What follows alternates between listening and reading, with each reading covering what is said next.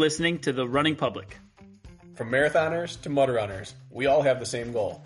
Get to the finish line faster. That's right. This podcast is for you guys, The Running Public.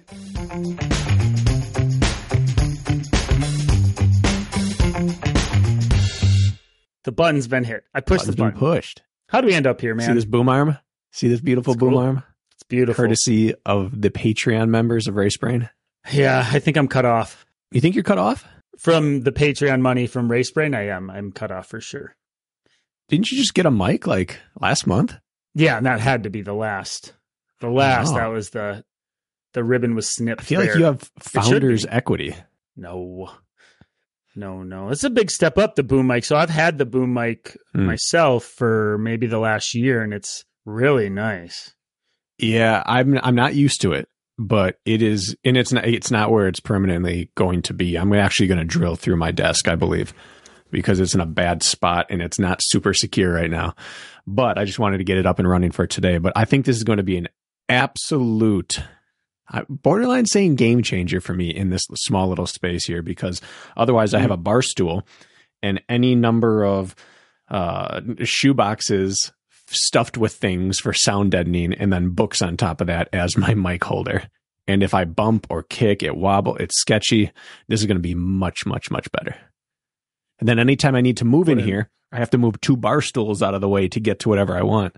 And it's a very tight space as it is. So now if I can just put this up out of the way, whew, Life-changing. I don't even think game changer is enough. this is going to Life-changing. change the trajectory of my family for the next few generations. Well, I drilled mine into my desk, and that's how it is Nice. the most stable as well. So you have to sacrifice a few holes in the wood, but I think we'll be all right.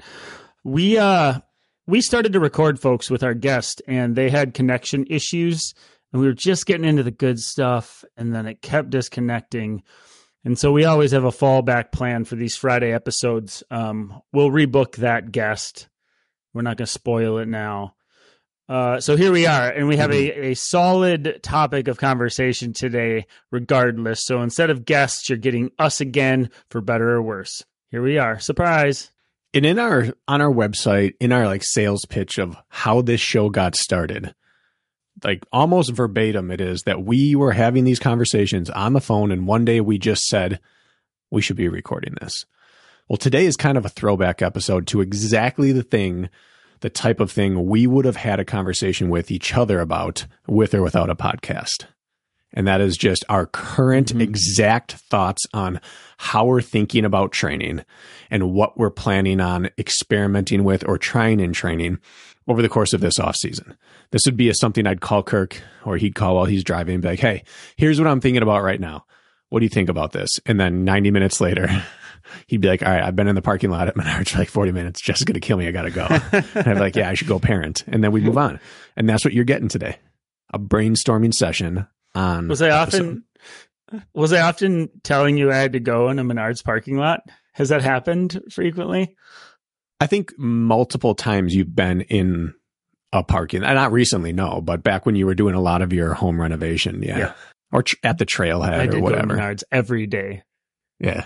Trailhead for sure, Menards, or I get to the gym and I got to get out so I can go train people. But okay, well, I'm excited to chat about this because funny enough, I was having this conversation with clients, in-person gym clients of mine this week about what the heck should I do? Like, what should I do? I'm having a really hard, I'm at like a 6-way intersection and I don't know which direction to go. Yeah. The main is I took the main road to get to that intersection. So I have the main road being my fitness. And now it's like, okay, I don't know what to do.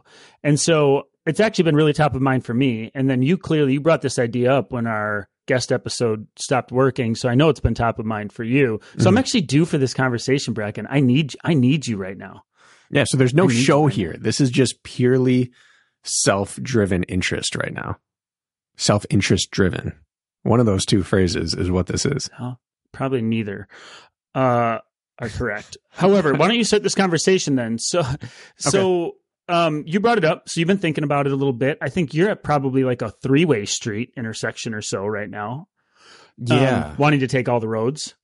Right. Yeah. So talk it out. Well, I guess to backtrack, my mindset going into last year was I wanted to do one of everything in 2023. I'd even said this at some point on the podcast. I want to do one of everything and find out in this current landscape of sport, where do I stand as a 35-year-old who hasn't been in shape and healthy at the same time in 5 years? And spoiler alert. Can I pause you real quick? Yes. Can I pause you real quick? Yes. Does 35 years old matter? Is that a big part of this thought process? Because you made it a point to say at 35 years old. Yeah. Yeah, I think it does. Does that factor in heavily? It factors in because when my, let's call this injury train started, I was right around 30, which, as most men will tell you, 30 is about the time where speed, power, recovery starts to all change a little bit, but you can still get a lot better aerobically and anaerobically if you need to for a whole nother decade. But so I was approaching the second half of my prime in theory, where I was going to start losing a bit of the sharp, a bit of the fast twitch, a bit of the recovery ability, but was still looking down the barrel of I can keep extending out and getting better and stronger. And then I've not chained anything together from 30 to 35. And so looking at this year, last year, looking at this year was, okay, here I am 5 years later.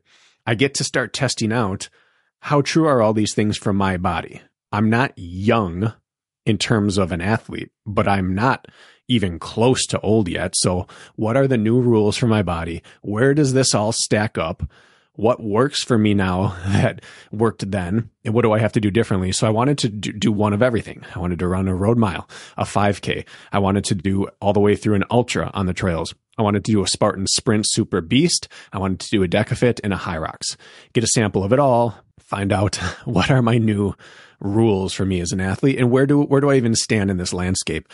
And I didn't really get to do any of that. Well, you did kind of.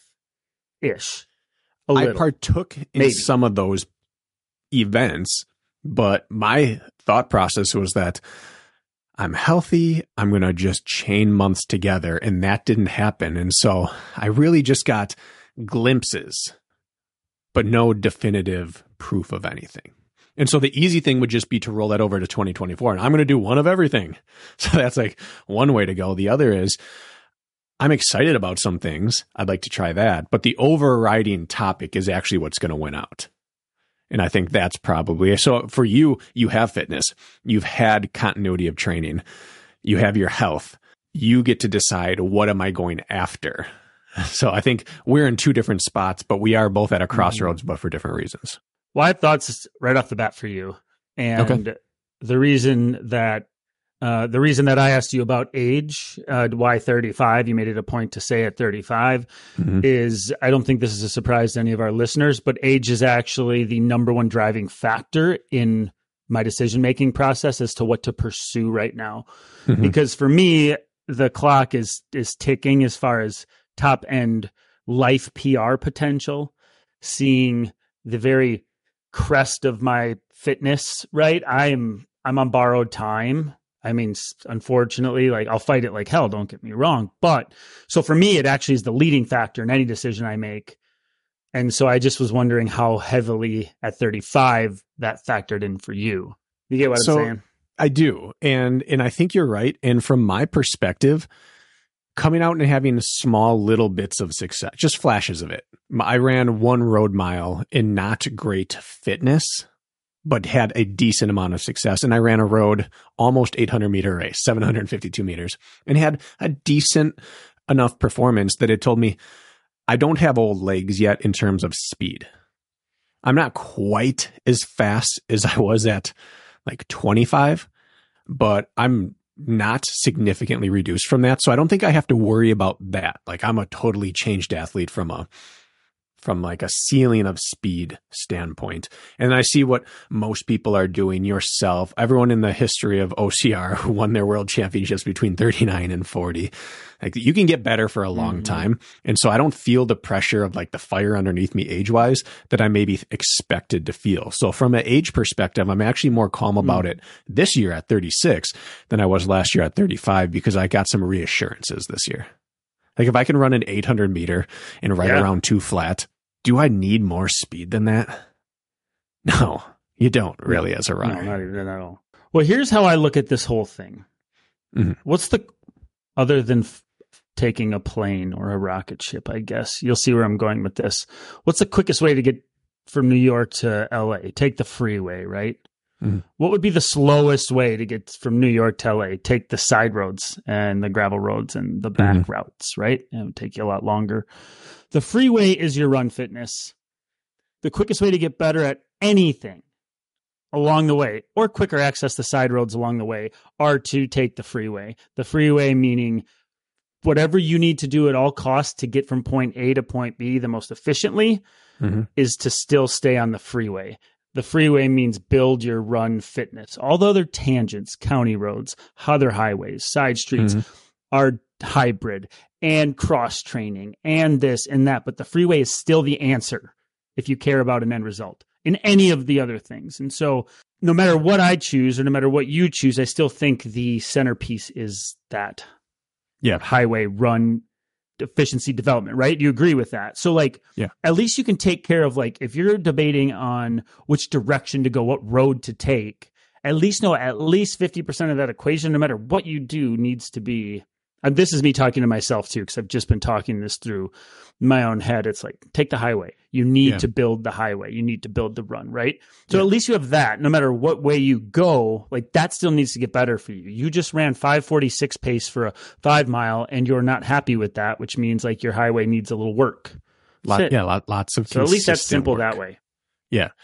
And so this all brings me to what I'm thinking about in training right now, and what I'm going to, and what I currently am focusing on in week 2 now, is for this off-season build. It's not week 2 of training. I have like 17 or 18 weeks of what I would consider exercise / training. But in week 2 of building towards what I want to be able to do in spring, I am putting a few things in motion. And the biggest one is a test of our belief that engine is engine.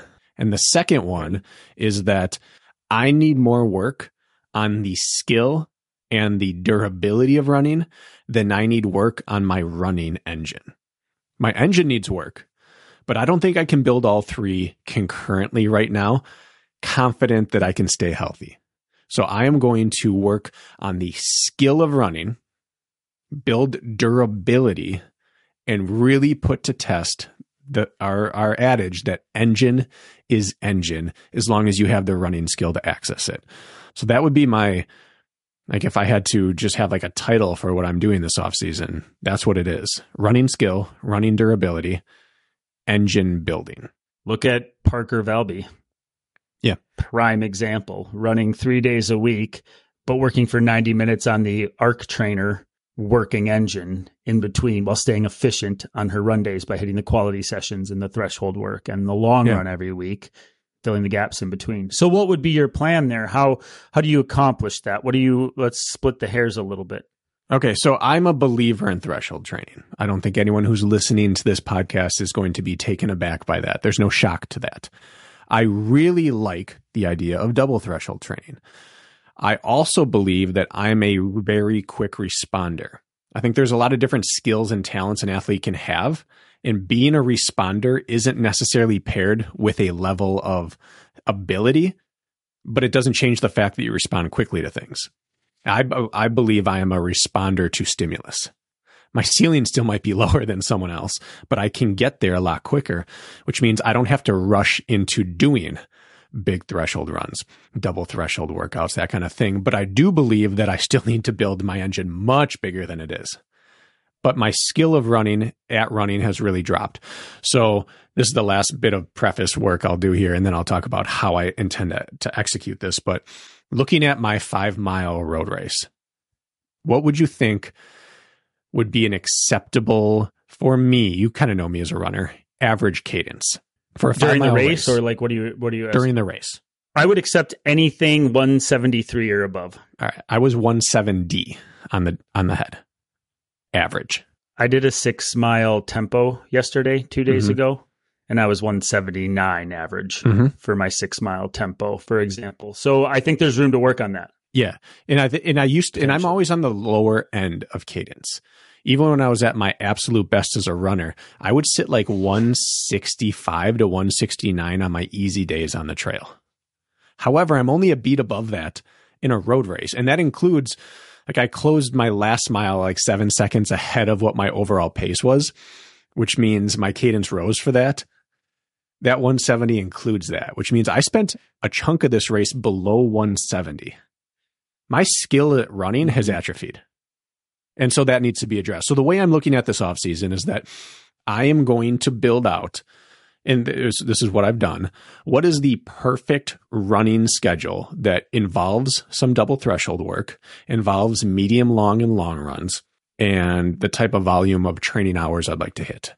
And then I removed all details out. So it only has the descriptor: threshold workout, medium, long. And now I went back through and filled in how much do I think I could get away with doing on the machines instead of running. So certainly the PM of every workout, the double, is a machine work. That's boom, done. And then how much frequency of running can I handle? Starting to think about that. And then if I'm going to run, I can do 1.5 quality sessions a week. What is the shortest, least amount of time on feet at any one time running version of that I can do, so that I'm not spending long durations without resetting my form? So the example is that yesterday I did 60-60 for an hour on the treadmill at threshold pace. 60-60 was not a typical threshold running workout pace. You would do that faster than threshold. I did it at threshold. So I could get 30 minutes of threshold work in, but I did it in like the smallest acceptable chunk so that I never ran poorly. I focused on perfect running and cadence for 60 seconds at a time, and then I reset. Not because I needed a cardiovascular break or a muscular break, but because I needed to ensure that I was only practicing really good form. And then the goal would be to keep doing workouts like that as long as possible before extending it and making sure that I can only extend perfectly.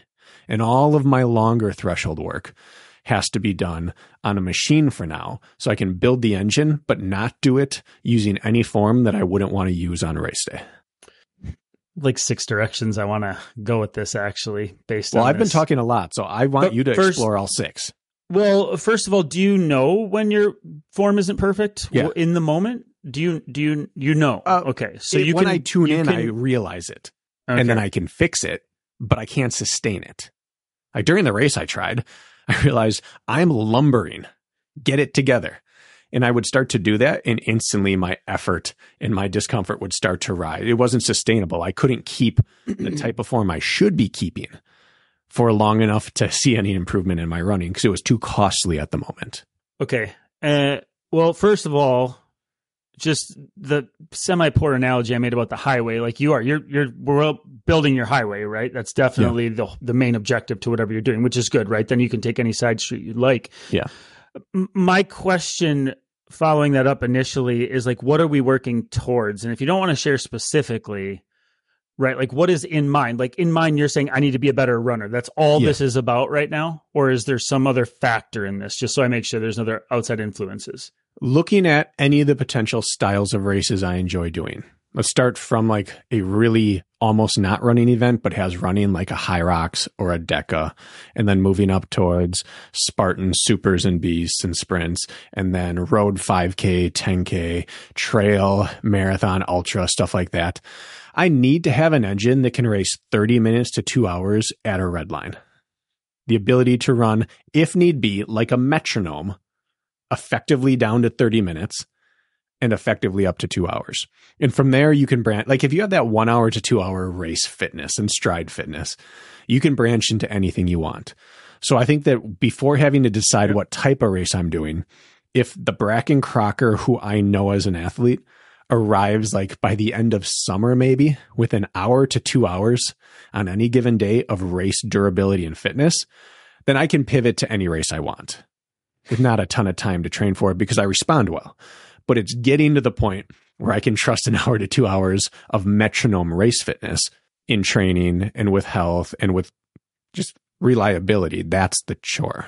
So I want an hour to 2 hour engine of redlining. That's what I want.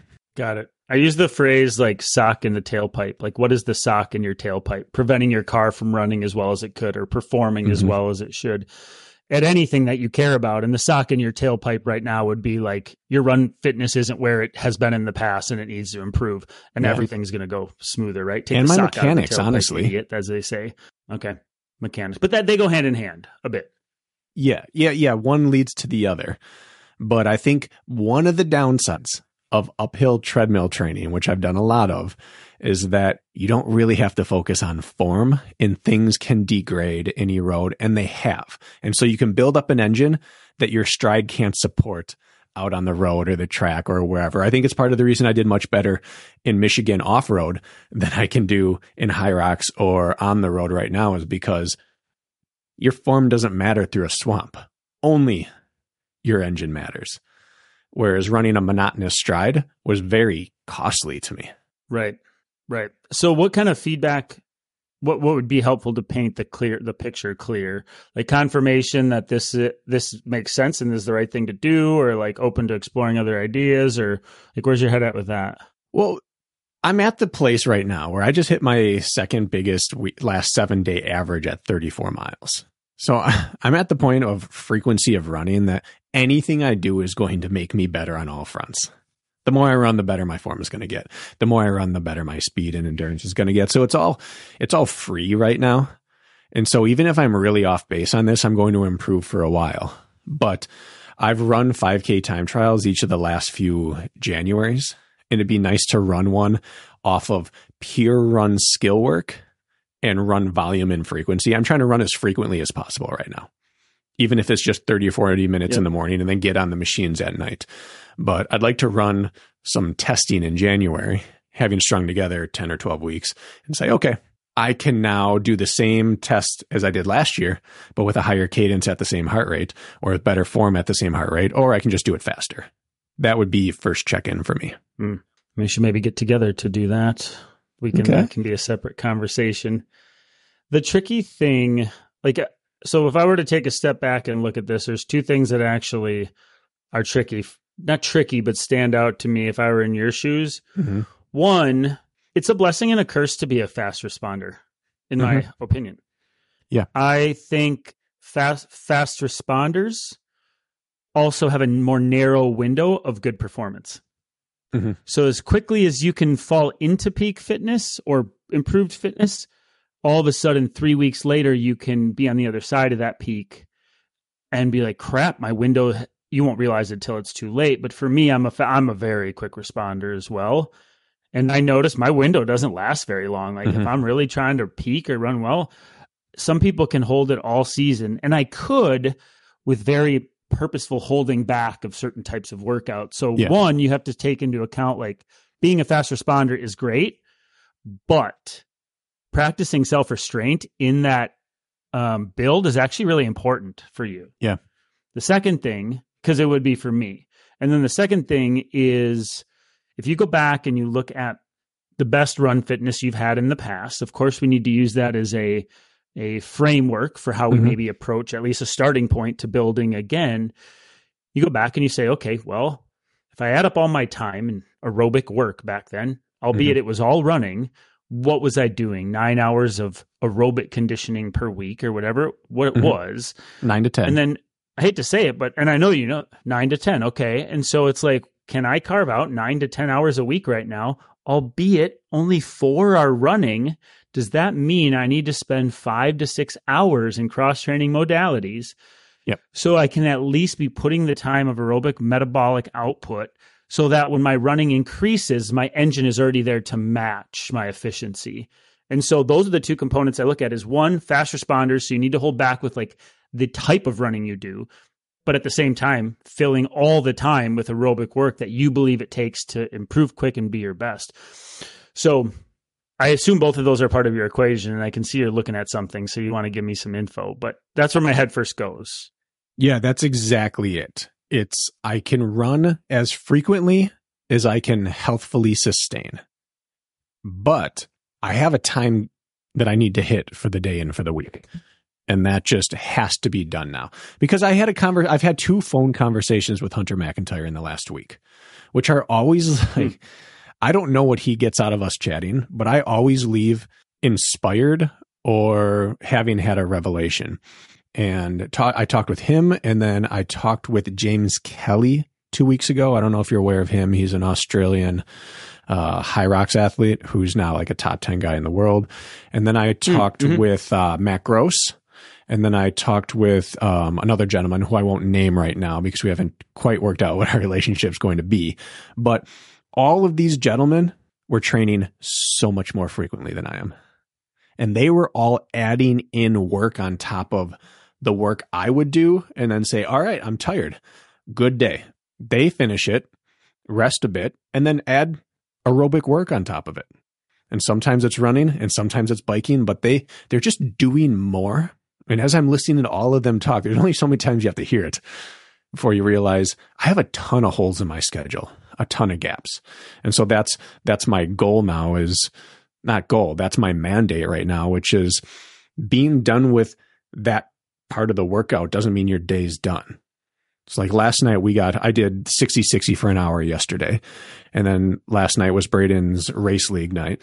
We got back from that, make sure everyone had dinner. And then I went downstairs to the rower and did 5x1,000 on the rower. Total time was like 20 minutes from the time I stepped into the basement till the time my final rep ended. That cost me nothing out of my day. I didn't wake up today any more depleted other than maybe like my hamstring insertion point because it's a little weak right now and rowing flares that up when I get tired. So it helped me. It's working on an area and it cost me 20 minutes. Were you working pretty hard, getting above threshold or near it? I was right around just underneath threshold, underneath it for sure. I was trying to hold like 159 to 202 the entire way. And just breathe and keep the stroke rate at like 26 to 28 per minute. Just like casual, but putting out a little bit. Got to put out a little bit. A little bit. So what I think, put out a little bit. I don't know. I feel like I know you pretty well as an athlete, although we're both sort of like still developing, right? Our own. Yeah.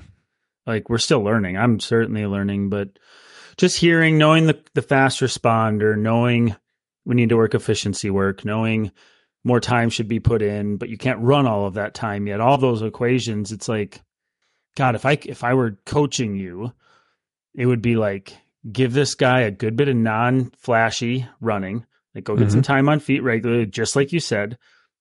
Keep your run work on the threshold side of things. It's going to prevent you from peaking too soon because as soon as you add speed work, you start to pop. And then if you want to hit your VO2 max work to make sure the top end of your aerobic capabilities are accessible, go and rip 8x500 meters on the rower and let your heart rate get as high as it freaking wants, or 20 cals on the assault bike or whatever it is.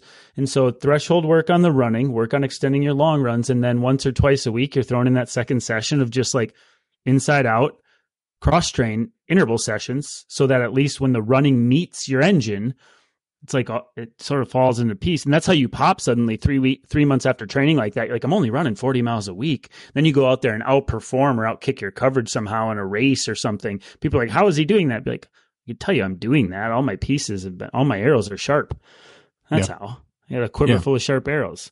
I don't know. That's what I'm sure you're thinking the same thing. It's not like I'm revolutionizing your training, but where is your head at in regards to that? I assume that's similar to what you're thinking. Yeah, it's making sure I slow play things, but stick to what has proven to work for me engine building wise. Like looking back, like you said, when have I been my most fit? If I look back at all of them, very rarely was I doing more than once every other week intervals that were shorter than 3.5 to 5 minutes. I'm generally doing 5 to 6 minute intervals. I'm doing another session where I'm doing like 10 to 15 minute intervals, and then I'm doing a grindy session, and at least 2 of those 3 have a hill component. And so that's what I get to stick to now, except on the machines, like 5x1,000. Yeah.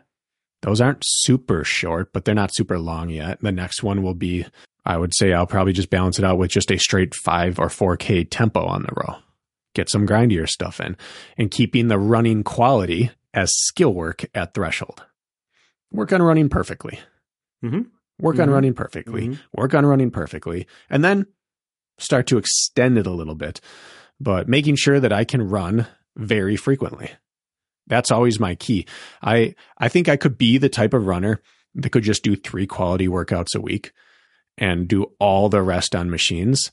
But I think I'm better as a runner when I run more frequently. It doesn't have to be crazy, but running more like 5 to 7 days a week with 1 less quality day is better for me. I think people who respond quickly get out of rhythm quickly, and I need to stay in rhythm with running. Yeah. But it means not reaching for as long as humanly possible and using the machines, key phrase there, and the uphill work to build out the engine, and just trust that engine is engine if the skill is there on running. I feel like, let's say you're trying to court a woman and you're trying way too hard to get noticed. You're trying way too hard, right? Does it ever work out? But when you let it happen, you don't rush it. Step back when appropriate. Work your charm when it makes sense. But slow play. Don't play all your cards right away. Generally, odds are better, right?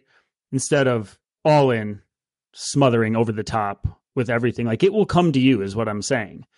If you give it the opportunity to grow, right? And so I could not agree more with that.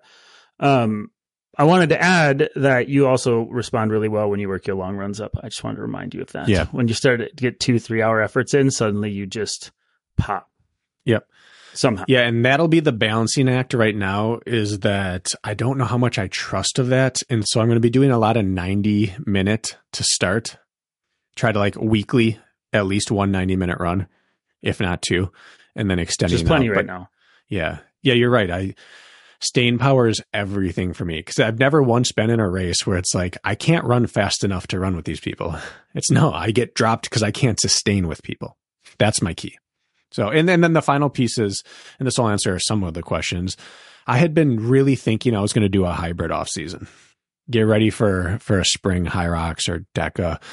And I've just come to the conclusion that works at odds with what I'm trying to do.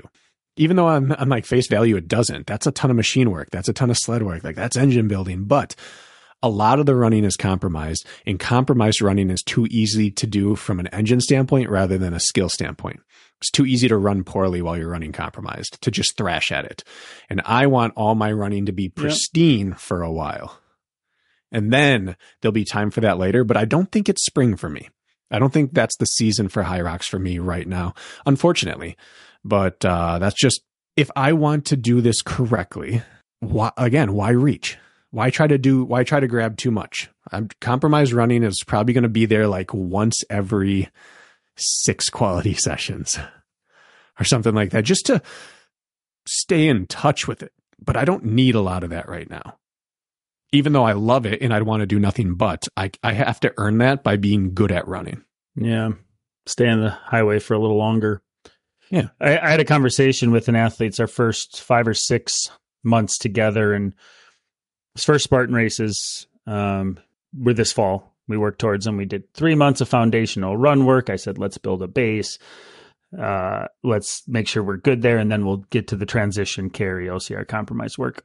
And he straight up said to me in our call on Tuesday this week, he said, now that we've done this, he's like, I think we just eroded my running. And I sure the obstacles that'll come. That's an arrow I have in my quiver. I have a rock climbing background. I realized, like, as soon as we pivoted, my progress stopped. And then I felt the best when we just were running. My rock climbing, my arrow, your arrow or your quiver's full of the speed arrow, right? Like, you can go and do quick, sharp, cutty stuff and bursty stuff because that's who you are. And this gentleman rock climbed, real rock climbed his whole adult life, right? And so he's like, we don't need to do that stuff. I think if anything, maybe 1 or 2 weeks, but like same exact thing. Like, he just needs to stay on the highway. It's going to move him forward the fastest. And so I just look at you a lot the same way. It's always come back to that. My curiosity as a follow-up question is, we've talked less about back in the day recently. And I think we do that on purpose now, but with your biggest fitness in the past, OCR fitness, did you even think about how good you were running, or did you just do the work and do the running, and were you not in a place to be thinking about all of this? I had both, actually. Before we went to Colorado, I was already having a lot of success in OCR. And I was running decent times still. Like the year I trained for Killington and took third in Killington at the Spartan World Championships, I ran a 157 800 meters indoor that year. Like that's not a world class time, but for a 25-year-old teacher, a dad, 157 on an indoor 200 meter track is pretty quick. And so I was very aware of my times. I was running a lot more. I was coaching track and helping with cross country. I was running with the team. I was doing a lot more of that type of work, and I was doing a lot of sharper stuff. So I knew my running and I cared about my metrics. But when we went out to Colorado, I quickly learned I cannot care about metrics, and I'm going to do a bunch of stuff in the mountains anyway. So I cared about time from rep to rep, workout to workout. Like I had my Gold Camp Reservoir. That's where I first started doing chutes and ladders. And I knew to the second what I had run the week before on each and how much I degraded rep to rep. And so I kept track of time. And every time I did the incline, I kept track of that. But it wasn't pace. It was just this route was this, and now I'm doing it in that. And I just, like that Gold Camp Reservoir was always right around 11 minutes for up and down. That was an 11-minute threshold rep. Those 5 by 11 minutes there is what I worked up to over the season. That's a big grindy workout more than it's a sharp stingy one, even though the uphill at altitude feels stingy. And the inclines I was doing 24 to 25 minutes doing threshold stuff on the incline. That's a long grindy rep. So 2 out of every 3 workouts, my intervals weren't shorter than double digits. And I think that was really important to be able to extend past an hour in racing for me. Yeah.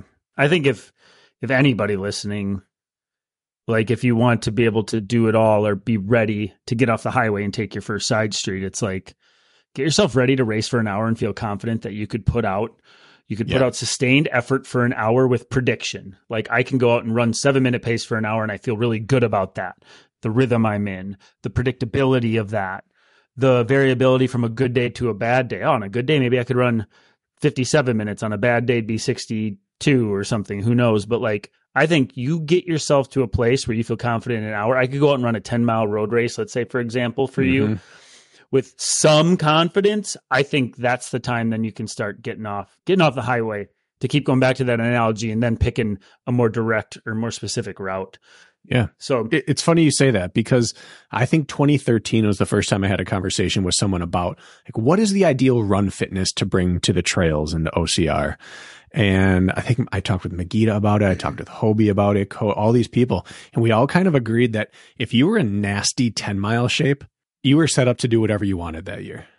Like if you could get to the point where you could run hard for 10 miles in a race confidently, like the world is yours. Go decide after that what you're going to do. But getting to that 10-mile race shape or 1 hour or whatever it is for you, that's a really good place to sit. And that, if I could get to that point, that'd be fantastic. I haven't been in 10-mile race shape in years.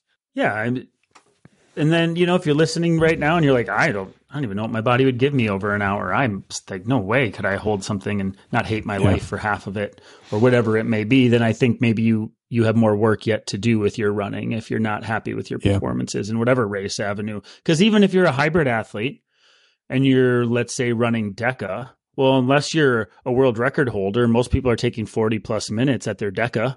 Well, that's circling an hour. If you're a high rocks athlete, the best in the world are an hour. Well, you're probably 70, 80, 90 minutes plus.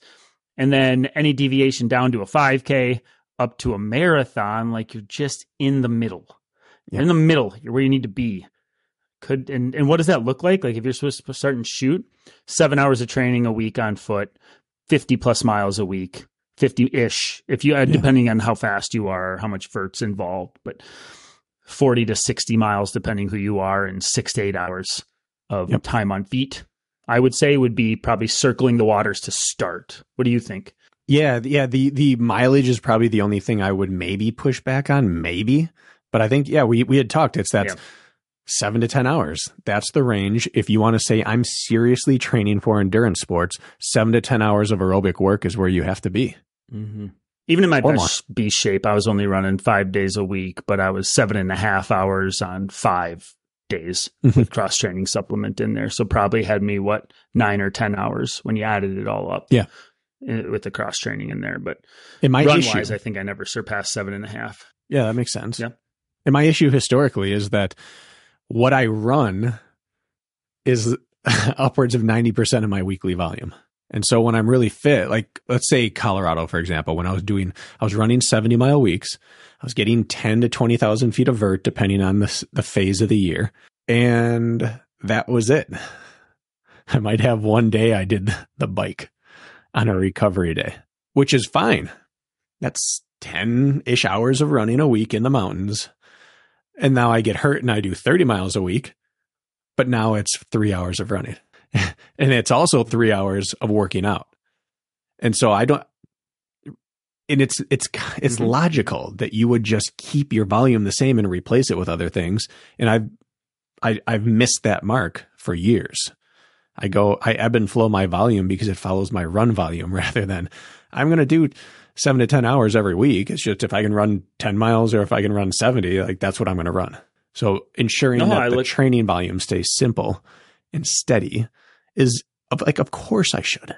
And it's like kind of like putting money in the bank. We talk about putting money in your fitness bank and doing it over years and having money to go back and withdraw from when you need it in a race or whatever. You know, every run or workout has money in the bank that you can always take out later. It's like you go run 1 mile and you put $1 in the bank, right? Let's just say 1-to-1. We run a mile, we put $1 in the bank. Well, let's say cross training doesn't work that way. Let's say time equivalent of 1 mile cross training only puts $0.25 in the bank. Let's just say worst case scenario, it's still something going in the bank, you idiot. Like it's still progressing you towards the ultimate goal, albeit slower and not as directly effective.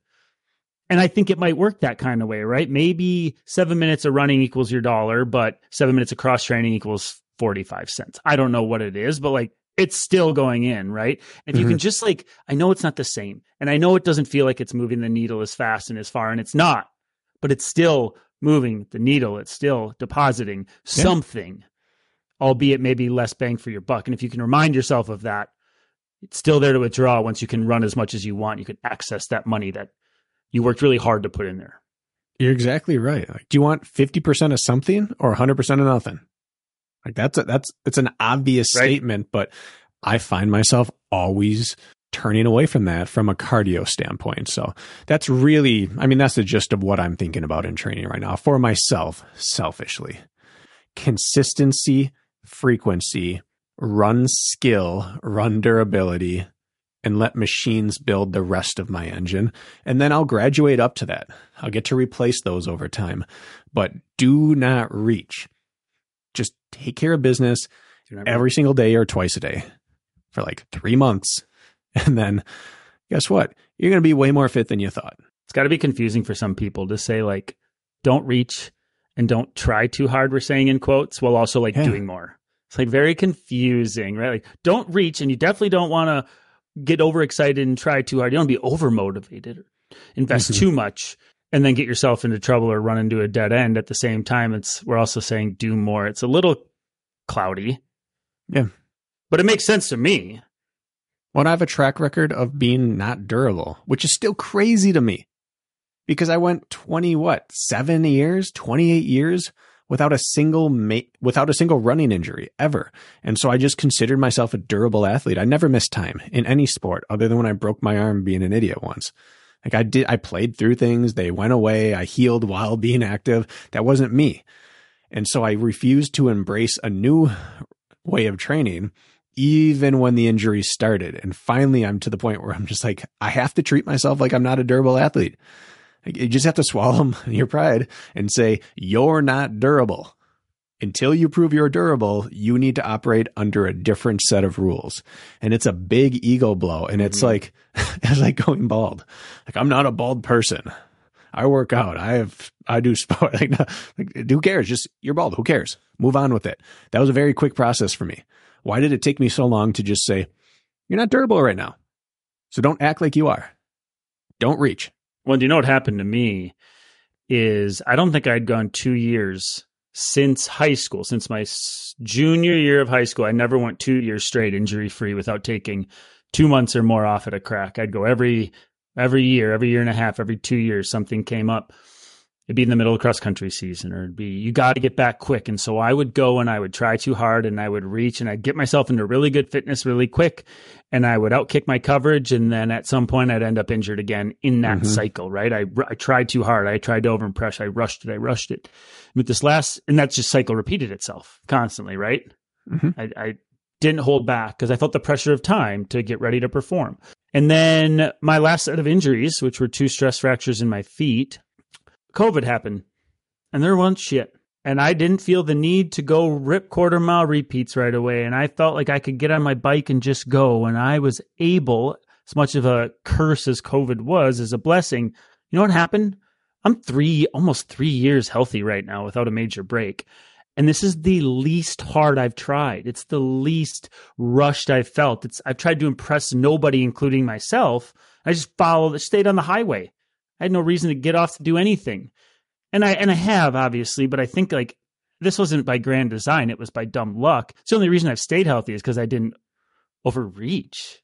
And now here I am more durable over time, right? And I think that's kind of the sentiment that you're sharing with about your progression. Yeah, that's it's eye-opening. So that's everything. That's all that I'm thinking about in my own training right now. But you're at a crossroads with 6, like you said, you got 6 streets all going off different directions. I want to hear all about it. Well, I think I've made my decision, actually. Which road I was a week and a half, 2 weeks ago, 2 weeks ago, I was sitting at like the roundabout, which one to get off on, right? Like, do I just keep going straight? Do I take a left, right, or whatever? But I think I've come to the decision of my focus, and it's because of my age. It's exclusively because of my age. I feel a lot of pressure right now to appease either athletes of mine who want to see me do certain things, or listeners of the podcast chiming in like, dude, you got to do this, or go show up and do this. Anything from people showing me Masters road races to High Rocks to, things like that. What I haven't done, and I want to hear your take on this. Do I believe I could be a good hybrid athlete? 100%. I do. In my heart of heart, I think I could go and make an impact. I really do. I'll be humbled at first, but if I stuck it out by the end of the year, I think that I would be a player. I believe that in my heart of hearts. Do you agree? You're strong, you're a good compromised runner, and you're a good runner. So, yeah. Which are the components it takes? I also believe I could be a good marathoner if I focused on it through the end of the year, for example, and swung at that. The thing I was waffling over is like, I don't have a marathon time on the board yet. I know we had this conversation a month or a year ago or so. I don't really think I've explored my top 5K potential. I don't think if I don't do it now, and then I decide when I'm 44 that I need to scratch that marathon itch. Am I leaving minutes on the table because of age? And am I doing a disservice to myself when I look back one day, be like, yeah, it was cool. I went for High Rocks and I made it to the North American champs, or what, I was 7th at North American champs with that.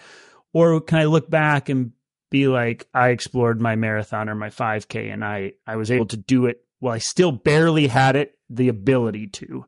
I look back, it's an easy decision. It's like, I don't have those labels on my resume. And if I were 30, completely different. Let's go play with High Rocks. I can focus on the marathon when I'm 32 or 4 or 5. Doesn't matter. I have time. I actually don't have time. I don't have time. And so I think I need to pursue run metrics while I still believe I can, before suddenly I look back and go, I can't access that fitness anymore, that speed, or I thought I could run 225, but like it ain't in the cards anymore. My workouts are telling me, and I'm slowly playing that game. So I just landed on this like this week. And I don't know, you can talk me off of that ledge I don't know, but that's where my brain just went. And can I preface, I guess, real quick? Yeah. Is I firmly believe guys like Rylan Shadig who do it all, women like Chris Rogloski who do it all, they're amazing athletes. And people say, Kurt, do it all. Focus on the marathon through spring and then focus on High Rocks through next year's Worlds, and you can do it all. I don't think Rylan will ever know how good he is at one thing. I don't think Chris Rogloski has a clue how good she can be at one thing. I think they do it despite of it using your frame or your argument often, not because of it. And I think that doing it all is great. And it fills their cup. You're a 40-year-old man trying to, right, and it fills their cup. There's nothing wrong with what they're doing. But what I'm saying is I don't think they'll ever know how good they are at one thing. And they pride themselves on that. But I don't want to be a jack of all trades. That doesn't appeal to me anymore. And so I just want to preface with that. Yeah. Well, we saw that you can be 41, 42, 43 and still be pretty darn near your OCR ceiling. We have 40, 42, 43-year-old men who are top 10 in the world. We have, I'm blanking on her name right now, and I've been doing this more and more lately because I'm getting old and I'm always tired. There's a woman who's, I think, 54, who's going to be competing at the Hyrox Major in Stockholm tomorrow. 54. And she went across this 67 in a Hyrox this year. Like, in these sports that do not care about your speed, your get up and go, it is all about grindy and strength. Old man strength plays. Like let's say you're a 60-minute Hyrox guy eventually with a few under your belt and some training. What are you going to be at 43? Like a 61-minute guy? A 62? It tells you you're not going to degrade that much. You may not PR or hit your PR you could have hit, but you're going to be close. But in a 5K, the difference between 40 and 43 could be 30 seconds, which in a 15-minute race is the difference between 14:40 and 15:10. You know, it's a different world on the track. In a marathon, yeah, I think you could do it through 43, 44. And when I'm saying this, there are going to be some people saying like, how dare you? That's not old. I'm PRing into my 50s, 60s. You're absolutely right. But Kirk ran college track. And so he's run the fastest mile he's ever going to run in his life. He's never going to touch that again. He's run the fastest 800. He's never going to touch it. He still can touch as fast as 5K, but because he set his bar high early, a little dyslexia there coming through. He set it early. Ain't nothing wrong with that. He can't touch it at 45. And so the same thing's going to happen with your marathon because you're very fit now and you believe you can run 228 or whatever it is. Like Logan has that number. He's a 228 guy. He's going to take that to his grave unless he beats it. Like that, your number is your number. And if you then someday run 235 at 45, that's really impressive, but it wasn't your number. You had a different number that you think you could have gotten. So I do support it. Spend an entire year, go after it. Because you can do Hyrox at 42. You may not run a 14:59 5K at 42. Maybe you do, maybe you don't, but there's no way you get faster each year past 40 at a highly anaerobic event. Yeah. Yeah. So you're supporting my thought process is what I'm understanding. It's What's the biggest part of Hyrox? The single biggest running part. It's running and it's the sleds. Do the sleds care whether you're 40 or 43? They just really don't. Does your VO2 max care? It really does. It really does. Well, and we lose our raw power percentage-wise slower than, let's say, our run efficiency or metabolic capacity as we get older. You may be just as powerful at 50 as you were at 40. Very possible. But on the aerobic sustained output, it doesn't quite work that way. I feel like when you're talking pure run metrics, the hairs you're splitting around this age are much finer. There's a lot more hairs to split in different ways. The hybrid hairs are more coarse, right? It's not as finite. Engine and power. I think I can be stronger at 45 than I am now because I'm not putting any emotional weight or time investment into my strength right now. I'm doing the bare minimum for me. I could probably get 15 to 30 seconds slower per mile, but still race a Hyrox the same because I'll make up for it with machine work and strength work and other stuff if I were to pivot and maybe be just as good. I don't know. But the point being on is anything in a 5K other than running. Right. And so I'm near my weakest I've been in years as far as max power output. So I know there's room. I'm not at my ceiling there as well. So I don't know, maybe I'm starting to talk in circles, but it was just more the age factoring into like, when am I going to look back and be like, yep, my best is now not an option anymore. My life best is not an option anymore. And it's got to be in the next few years, right? The next 5 years at most. I'm going to look back and be like, that I should have tried harder at the 5K. Those mean more to me. Then I can play on the side streets later.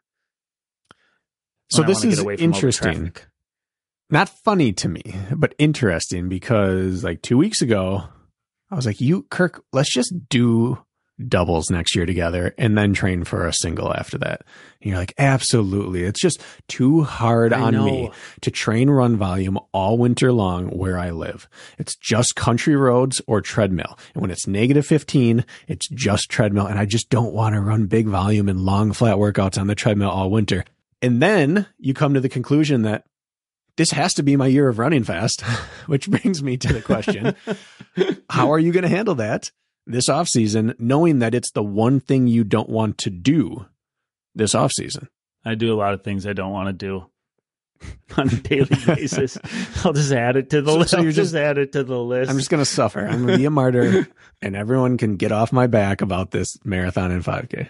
Yeah, I don't know. See, that's why this is a roller coaster. That's why I just had this revelation that I needed to ask you or talk to you about. Because, 2 weeks ago, I told you, yep, I think I'm going to buy a ski erg and a new rower, and I'm going all in. And then I just do a 180. So I'm sorry. I don't know. You helped guide the beginnings of this for me when we first started working together. But I am such a proponent of uphill work on the treadmill, especially as I've gotten older, that I'll look ahead at the weather.